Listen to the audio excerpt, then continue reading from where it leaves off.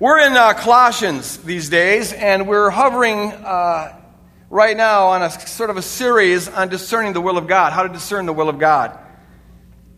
We're kind of focusing on verse 9 of Colossians chapter 1. We're not in a particular hurry, are we? And so it says this in verse 9.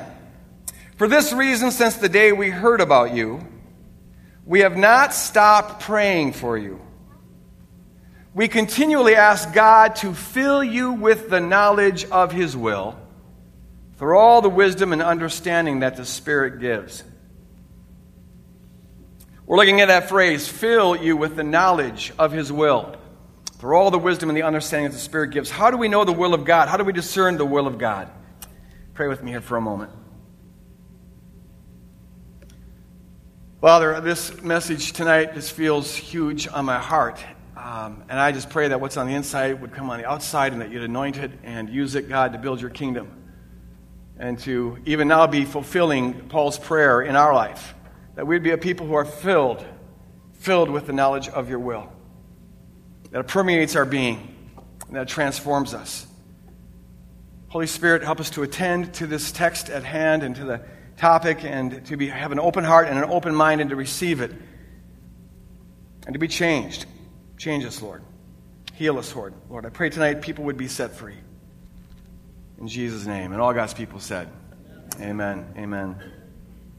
Last week, just by way of review, we saw that God's will is not first and foremost about what we're to do. He has a will for what we're to do, but his primary will is not about the particular things that we do. It's rather about who we are. His primary will is that He wants to commune with us. He wants to have, as Paul said in Ephesians 5, a one-flesh sort of relationship with us. We looked last week at that word, communion. It comes from the Latin cum, which means together with, alongside of, and then union. And so it's a union that's made of two. You keep your distinctness, and yet you're united. Commune. God wants, His highest priority is to commune with us. To as Jesus said in John 15, and we looked at it last week, to abide in us as we abide in Him. And that word, meno in Greek, abide, means to take up permanent residence. He doesn't want to be a God, a consultant God, a God who's kind of on contract, a God who we call up once in a while. No, He wants to be a God who lives in us, even as we live in Him. He wants our lives to interpenetrate, our souls to touch, His heart to be our heart, His vision to be our vision. His highest will is to commune with us. And so what we saw last week is that the unique communication, that is the kingdom of God. And God can talk in a lot of different ways, but the kind of communication that's central to the kingdom of God is a communication that arises out of communion. We called it last week communionicate. It's a communication that comes out of abiding with another, dwelling with another. And it often is a kind of communication that's deeper than words, where you just know, you sense, you discern the heart of another.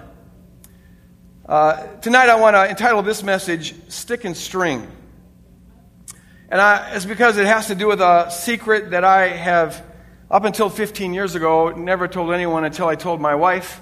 And again, it concerns a stick and a string. It's only been the last couple of years that I've told even my closest friends. Stick and a string. And I want to start by looking at this passage that just gripped me the last couple of weeks.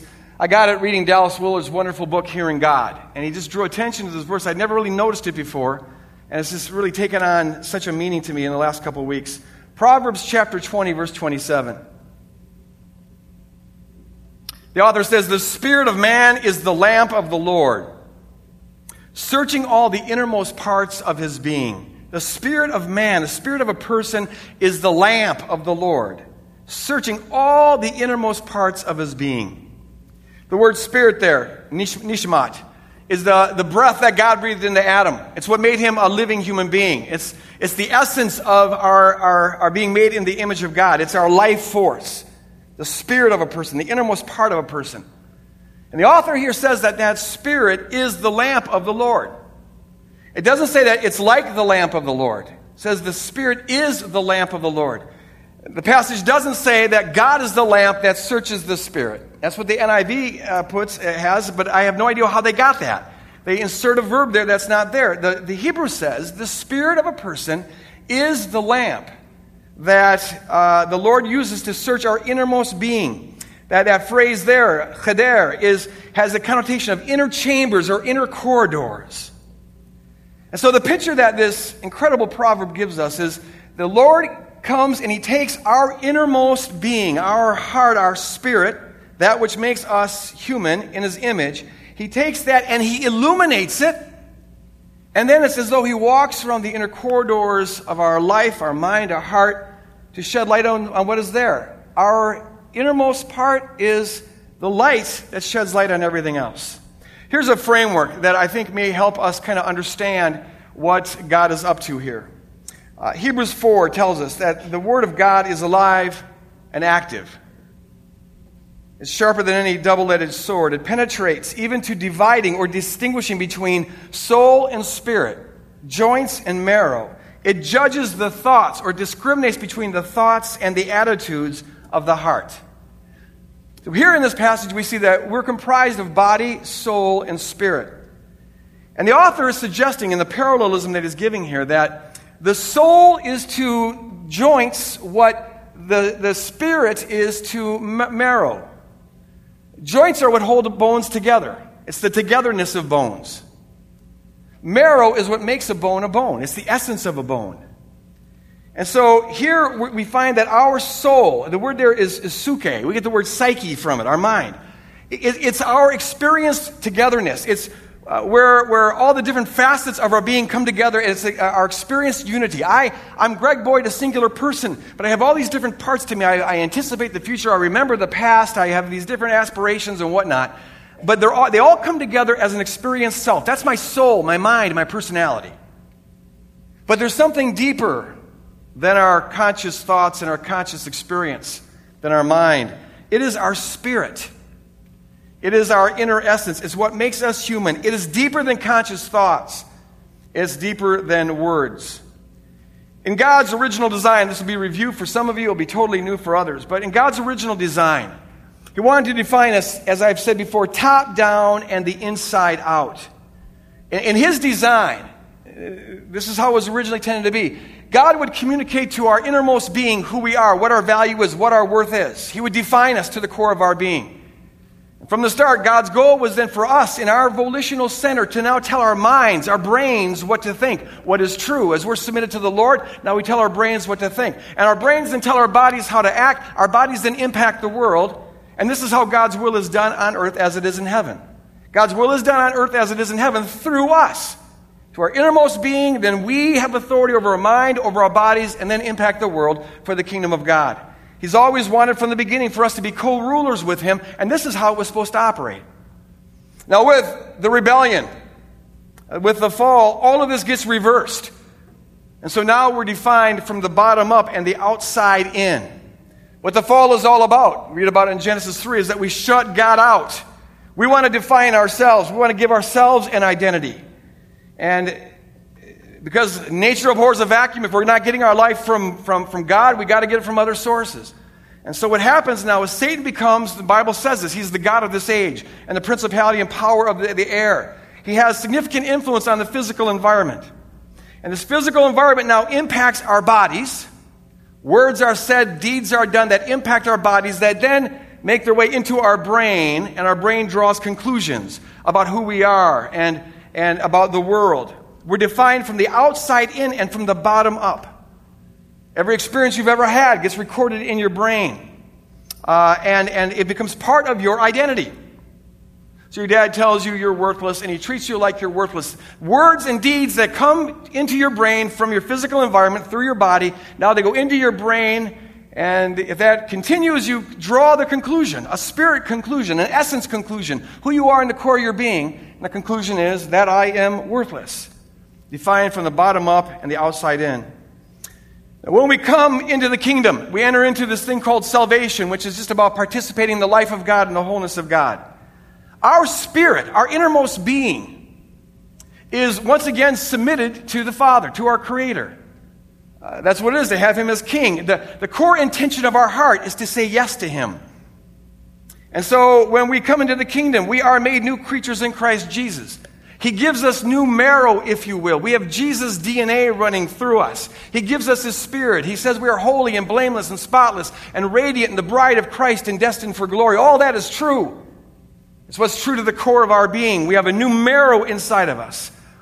But when we come into the kingdom and participate in this thing called salvation, it doesn't automatically, as we all know, automatically make our minds whole and restore our entire personalities. Our soul, to a large degree at least, continues to operate on the autopilot that it got from the world, the pattern of this world, the false self that we inherited from this world.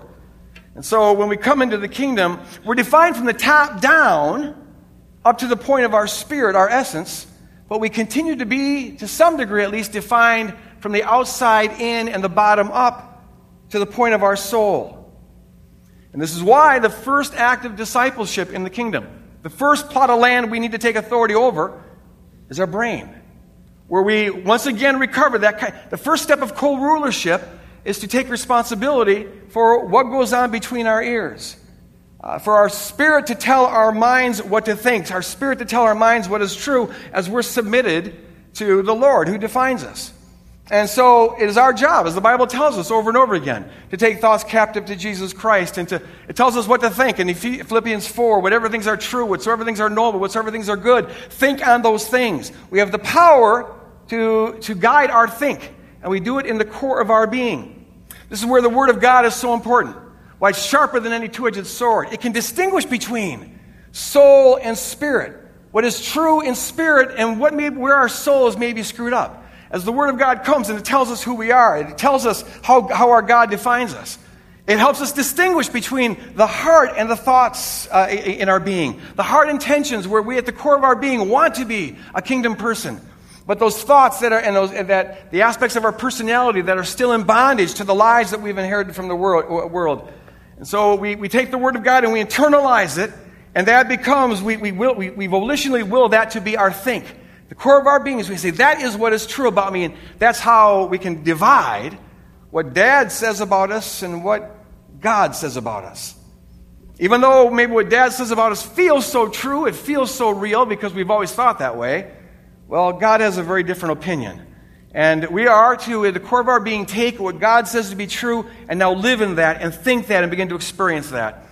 As our mind submits to our spirit, we start to behave in more kingdom ways. We're getting that original alignment back. And as our behavior comes in line with the kingdom, we start to impact the world for the kingdom. And now God's will is being done, once again, on earth as it is in heaven, through us. That's what's going on in the kingdom. But it's a little deeper than that. It's not just that the Lord defines our spirit. He doesn't just define our spirit, speak a word into our spirit. He doesn't just define our inner essence when we submit to Him. The Bible tells us, and we touched on this last week, He unites Himself with us. He unites Himself with us. He communes with us. That's why Paul says in 1 Corinthians 6, whoever is united with the Lord is one with Him in spirit. There is this one flesh relationship that we have with God, this union, this interpenetration. He comes and He abides in us when we submit to Him. And now that brings us back to Proverbs chapter 20, verse 27. That verse tells us that God uses our spirit, our innermost essence, when we're submitted to Him and He's united with us. He now uses our spirit, our innermost essence, as a lamp to search out the inner corridors of our soul, of our mind, the way we think, the way we experience ourselves, the way we experience everything. He's using the deepest part of us to explore other hidden parts of us. He walks with the part of us that is healed, spirit, the part of us that has been restored, to unveil the secret parts that are hidden and to bring good news to those hidden parts. God and us together. You united with God. You are searching out the secret things of the soul. God and you together are revealing things that are hidden, bringing light to darkness. And you and God together, united together. As you commune, there's this communication, this truth that gets unveiled. Communicate. This truth that comes out as you commune with God. And the wounds are healed and darkness is made light. And the goal of all of this, the primary goal is Colossians 1:9.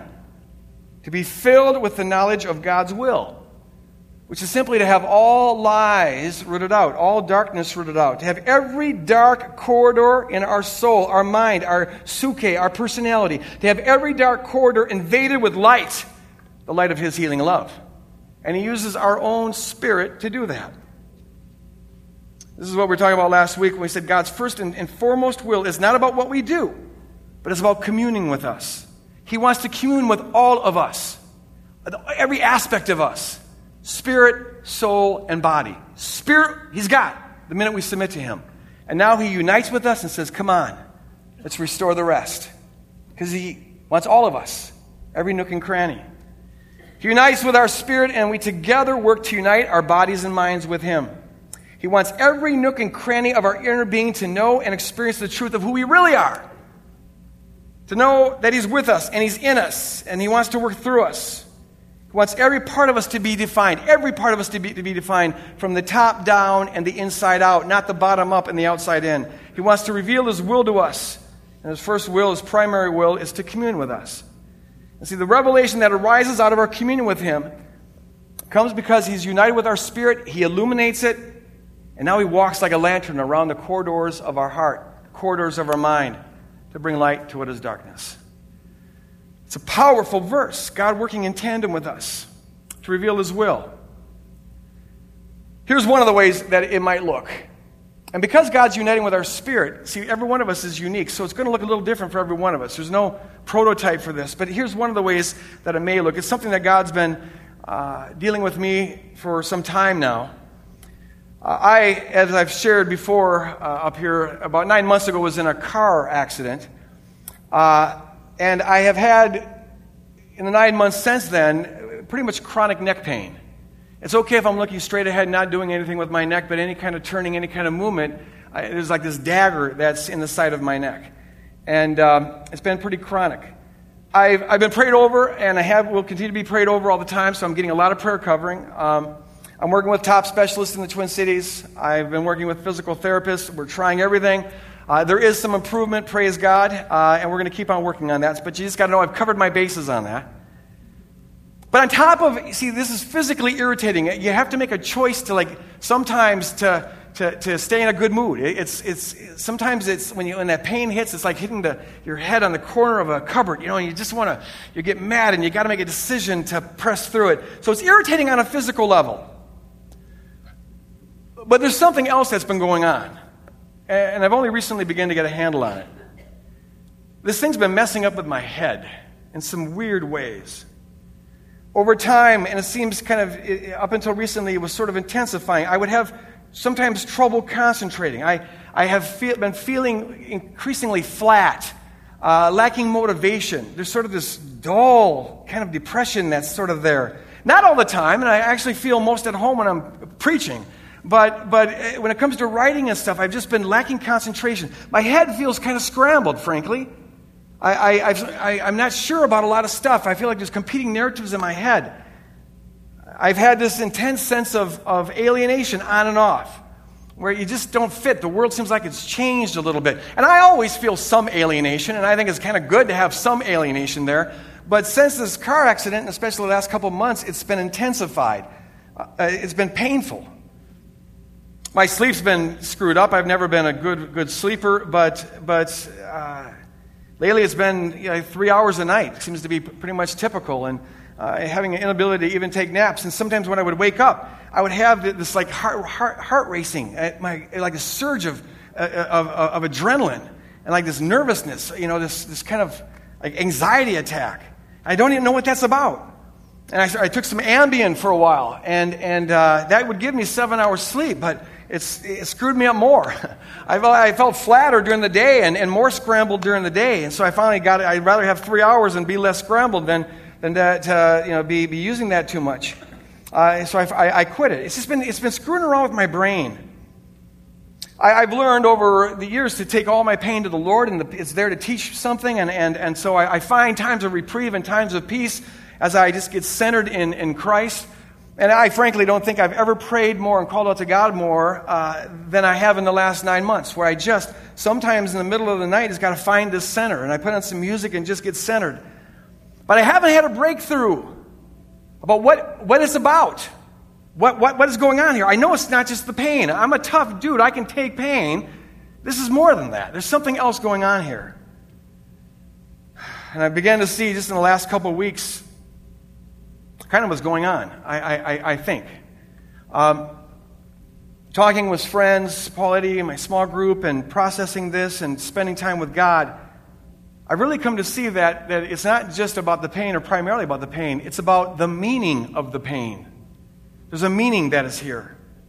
And something about the meaning of this pain is revealing darkened corridors in my inner being that have not yet received light. And see, this isn't the first time something like this has happened. You know, if you've been around like the time, I share this stuff regularly, but I really thought I was pretty much done, pretty much healed, integrated. And just when you think that, there's another layer. The rabbit hole goes a little deeper. Here's the background to what has been revealed to me, especially in the last couple of weeks. It has to do with, and some of this I've shared little pieces of it before, but I've never brought it together like this. It has to do with things that happened to me in Catholic school in 2nd and 3rd grade when I was 7 and 8 years old. Those are my foggiest years. I remember my teachers up to 2nd grade, and I remember my teachers after 3rd grade, but I can't even get the faces of my teachers in 2nd and 3rd grade. And it's all quite foggy. I had a severe stuttering problem at this time in my life. I had a lot of behavioral problems. I'm sure I've since been diagnosed with ADHD, and I had that back then, so I couldn't concentrate on anything. So I had behavioral problems. I was behind in all the subjects because I wasn't paying attention to anything. I was remedial everything. Plus I had speech therapy. Plus I was always acting out. So I really got tagged as sort of the behavioral problem dumb kid who doesn't know how to talk. I landed on a strategy. We all need a strategy to survive, some way of giving ourselves worth. And one of 3 strategies that I can see looking back on this, one of 3 strategies that I had was to get life was that I just would become the bad kid. And I'd become the class clown. I would do things that other kids wouldn't do, and that would give me some kind of peer approval.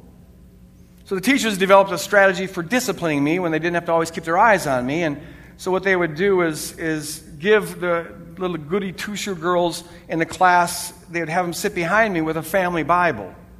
And they had unquestioned permission to hit me over the head with that Bible if I was ever acting out.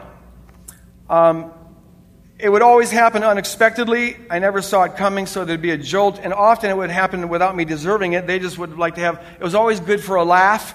And all of a sudden you hear this whap, but I never saw it coming. I don't know how often that happened. I can remember a handful of times, but I don't know how often that happened. I do know that when they hit, sometimes it was very, very hard. There were times where the room would kind of roll back into vision, which I now understand that was because my eyes would roll in the back of my head. That would hit me very hard. I would always have, I see stars afterwards, or sometimes the peripheral vision would be dark. I'd have like the tunnel vision. Sometimes there would be blurriness for a while. But I would always laugh it off because I'm the class clown, and it didn't mean anything. And so I'd always force a smile, even if I was fighting back tears. And I always remember having neck pain. It was a constant thing. But I couldn't tell anybody. It's not like I can go home and tell my parents that I'm being abused at school. No one's going to take the word of a behavioral problem, stuttering, remedial reading kid over the word of nuns and teachers who are doing God's work. It explains why all my life I've had some stiffness in my neck. I've never had good rotation in my neck. It explains why this car wreck jacked my neck up so much. Why I'm on my MRI. I've got this arthritis, moderate to severe arthritis throughout the neck, and moderate to severe disc shrinkage throughout my neck, and a bulge, and other sorts of things. Another strategy I had going through this time was we all need to feel special. And I developed a strategy where I tell myself I'm special because I knew a secret that no one else seemed to know, and it's a secret that we die. I was always obsessed with death. I don't know how that happened, but I was just fascinated by death and thought about it a lot. And I felt like I had a secret because no one else seemed to want to talk about it. Everyone else seemed to forget about it. And I had trouble communicating stuff anyways because of the stuttering, but insofar as I tried, no one wanted to talk about this. And so I came to the conclusion at some point that people must just forget that we die. And so I would at times, after being whacked over the head with the Bible, or if I would try to answer a question and I couldn't because I stuttered and the kids would laugh, I would, whenever there was that taunting of the classroom as we're sitting there all with our conformist uniforms, I would say to myself, you all think that I'm stupid, but I know that you're stupid because I know that we die. And so none of this matters. You don't even know that we're going to die. I do. And in a bizarre way, I felt special for having this secret. I was being defined by the outside in, what was coming into my brain through my body in the physical environment. I was being defined by the outside in and from the bottom up. The enemy is using this to tell my mind conclusions that are not true. I concluded around 7 or 8 years old that I'm alone and that nothing matters. And I'm the only one that knows that nothing matters, which makes me feel more alone. And I remember during this period of time feeling so very alone. Having to go away to the school. I had to take a couple buses and just being alone going to the buses. And then at school, always feeling out of place, always feeling alienated, always feeling threatened. And that's why I was a class clown. It was one way I could fit in. It was a little niche I had. What made it, I think, much worse is that home wasn't a safe place either. I wasn't at home. I lived in a family with a mixed marriage that was toxic, and the kids became pawns in this toxic, constantly fighting warfare that was this marriage. My stepmother, looking back on it now, I think she just lived on the verge of a nervous breakdown. Maybe she even had a couple, I don't know. But she would sometimes snap, and when she would snap, and you never knew when she was going to snap, but when she snapped, she would bring about some bizarre and humiliating and very painful forms of punishment. And so as I look back on it, this kid, this little Greg, had no safe place. So the message that I was internalizing was that I'm alone in a meaningless and painfully arbitrary world. It could turn against it at any minute. As I look back on my life, given that conclusion, a lot of things make sense. I can see, when I started reading, when I finally found something that was worth thinking about in 11th grade, I started reading philosophy, I immediately gravitated towards existentialism. I can understand why now. It was just wired for it. Soren Kierkegaard, man, I just had a friend in Soren Kierkegaard. So I had this strategy of being a class clown. I had a strategy of knowing a secret that we died and therefore it's all meaningless. I had one final strategy of survival, and it was my imagination. I would retreat into this world of imagination, and that was safe, and that was interesting, and that was fun. And I did this for a number of years. I don't know if I think I did this until I was 11, 12 years old, where I would just retreat. It involved a stick and a string, hence the title of this message. And I would find any kind of stick like this. I don't know if you can see this. A Q-tip was sometimes what I had to use if I couldn't find a stick around the house or outside. I'd get a Q-tip. And then I'd find a string of some sort. And this is a string from a rug, and often I would have to I'd pull threads out of the rug. And I had to always sneak this because my stepmother was very against it. She thought this was abnormal, and I had a number of abnormal behaviors. I didn't know until much later that she actually was trying to get me in to see a shrink, but my father didn't think I needed it. But I would go into this world of imagination for hours, and I would get alone with a stick and string. These are my two best friends. And I would just play in this imaginary world. And it would be like this could be the smokestack of a train, and this would be the smoke out of the train, the smokestack. Or this would be the arms of the train, and this would be the wheel. And it'd be choo-choo-choo-choo like this. Or this could be a gun, and this is the fire coming out of the gun. Or this is somebody hitting somebody, and this is the pop somehow. This would be like on Batman, the pop or whatever. Or this would be a plane, and here's the propeller. Or this could be the wing of the plane, and this could be the wind behind it. And there's a million things, and I would run around the room just kind of hyper while I'm playing this stuff, and I would make all sorts of noises, and I would go for hours, and I had to do it. It was a compulsion. If I was in a situation where I couldn't get my stick and string, and there was a sense of panic, my heart would just flutter. I would just be panicky. I'd find anything, even a bobby pin or a little tiny thread, to go into the bathroom alone and act like I'm going to the bathroom. But I had to just get my fix. And I would have to hide doing it, which is one of the reasons why I think it feels kind of scary to put this out there. I would usually go downstairs and hide, because then I could hear my stepmother coming down, so I could stop it in time. She couldn't catch me. I had to hide my rocking my head in bed, or my bouncing my head against the pillow, and a number of other behaviors. It was coping mechanisms for a kid who was being defined from the outside in and from the bottom up. So the revelation that is starting to kind of come up, it seems, right now, is that there's something about this neck pain that's activating all of that.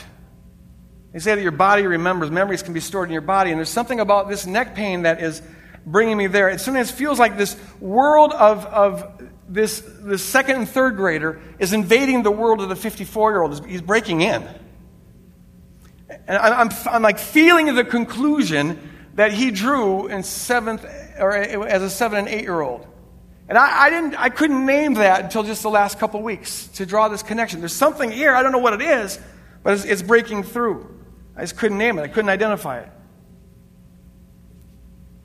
The adult me knows that I'm not alone, but there apparently is, in some corridor, in some dark school in my brain, a kid who doesn't know that yet.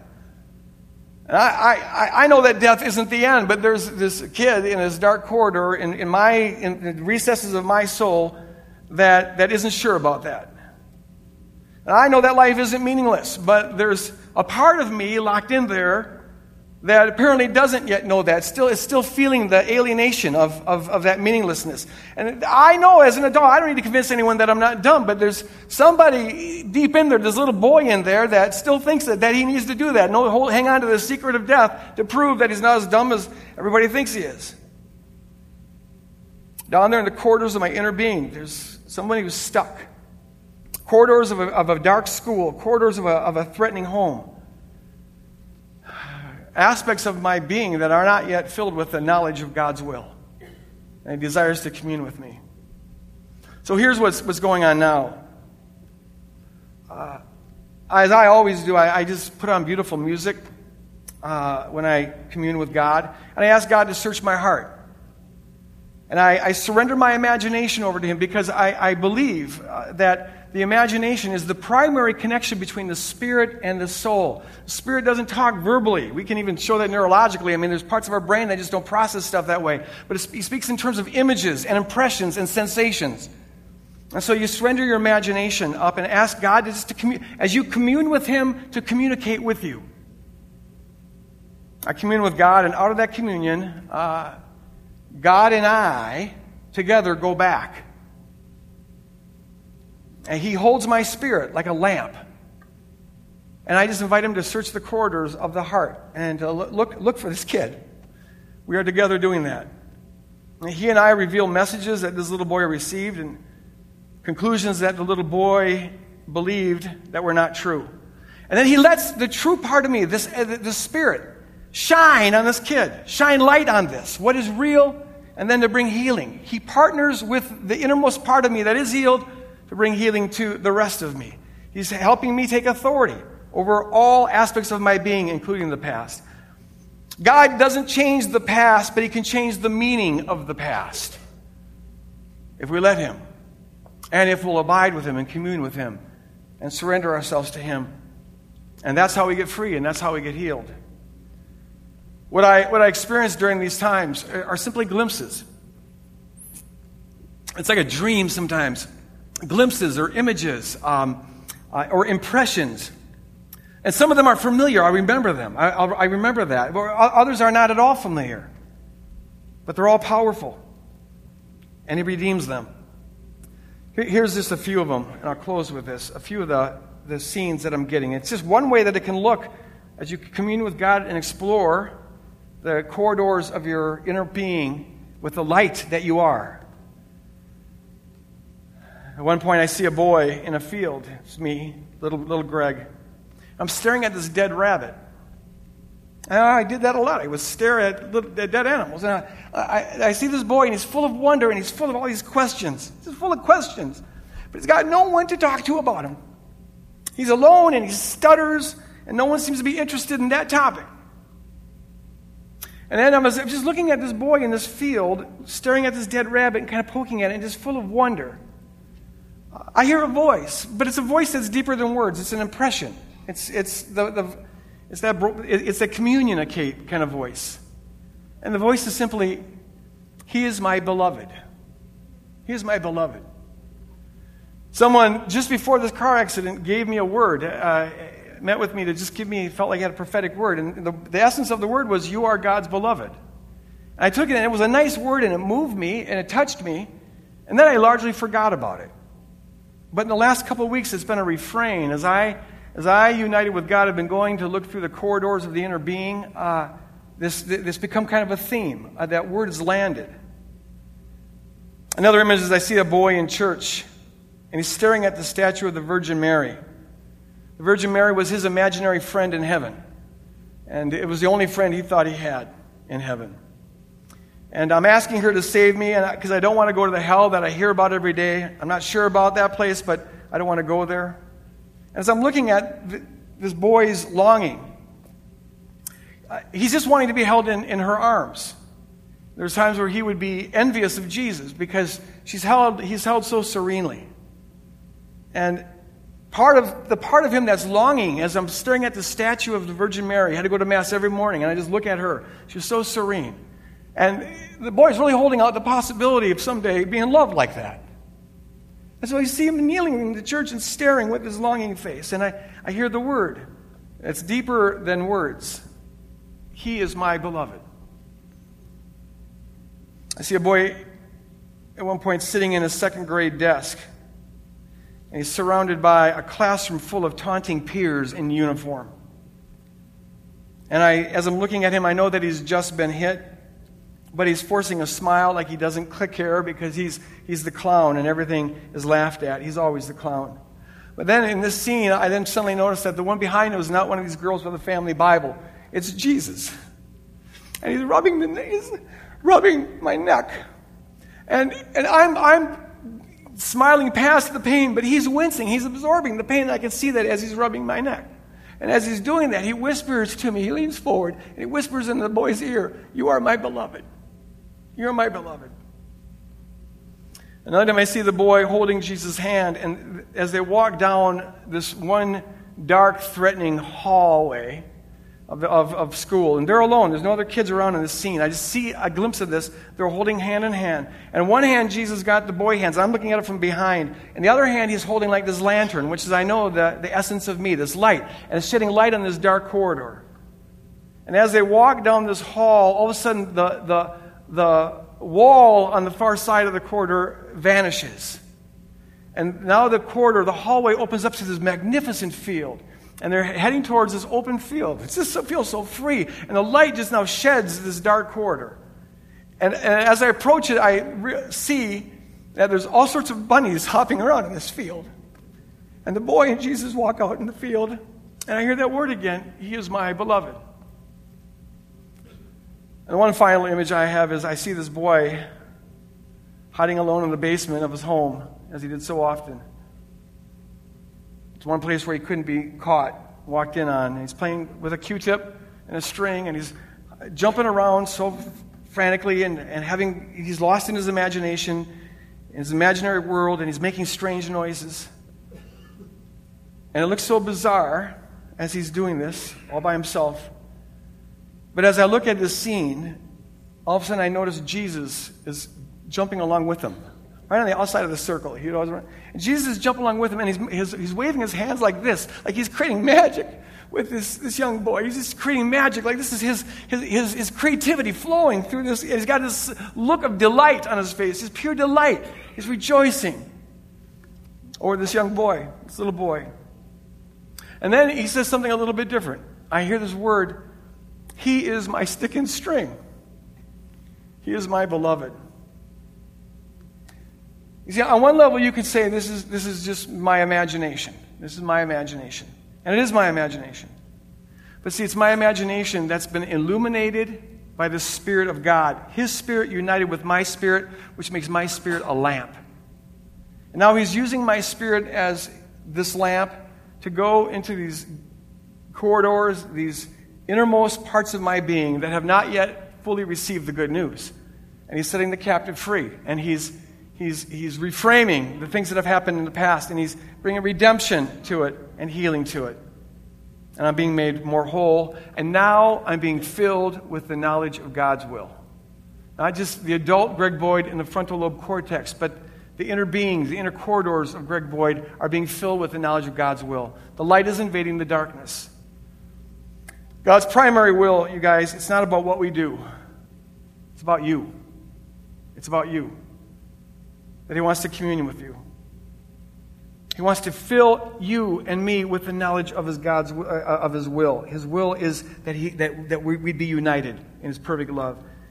His will is to be with you and to be in you and to flow through you. His will is that you be healed and you be set free and that you be made whole. His will is that you, every part of you, would know that you're profoundly loved and that you've never been alone. You thought you were alone, but you weren't alone. He's always been there. His will is to fill every corridor of your innermost being with His love and to shed light on the darkest spots, every nook and cranny, and to fill it with light and to fill it with love, to fill it with peace, and to fill it with truth. And so I encourage you to have times where you just sit in His presence and commune and just surrender your imagination to Him and then let Him use your spirit as a lamp to say what is real, what is there. It's a beautiful thing. The beauty He brings, and He brings good out of all of it. It's the most beautiful, beautiful thing in the world to see the Lord in the process of redeeming all of us, every part of us, every nook and cranny. Every wound that is there, every scar, invite Him into it and watch the healing that He brings. I just want to leave this with, we're going to put on some music. I want to ask the prayer teams to come up. And if you want to sit for a little bit and just sort of soak, just do what we've been talking about and just sort of let the Lord use your spirit as a lamp and see what comes. You're free to do that. When you want to leave, feel free to leave, but do it quietly. So could I ask the prayer team to come forward? If you would like to pray with folks about something that is there, maybe you've had something like what I've been going through, where there's something that is just invading your adult life and you don't know what it is. It helps to have people to help discern that. And so, Lord, we right now surrender this time to You. Thank You for being a God who floods us with light. A God who fuses Your Spirit with our innermost spirit to redeem us. Continue that good work that You began. Bring healing, bring light, bring love, bring truth to the darkest, secret places of our hearts as we open ourselves up to You. In Jesus' name.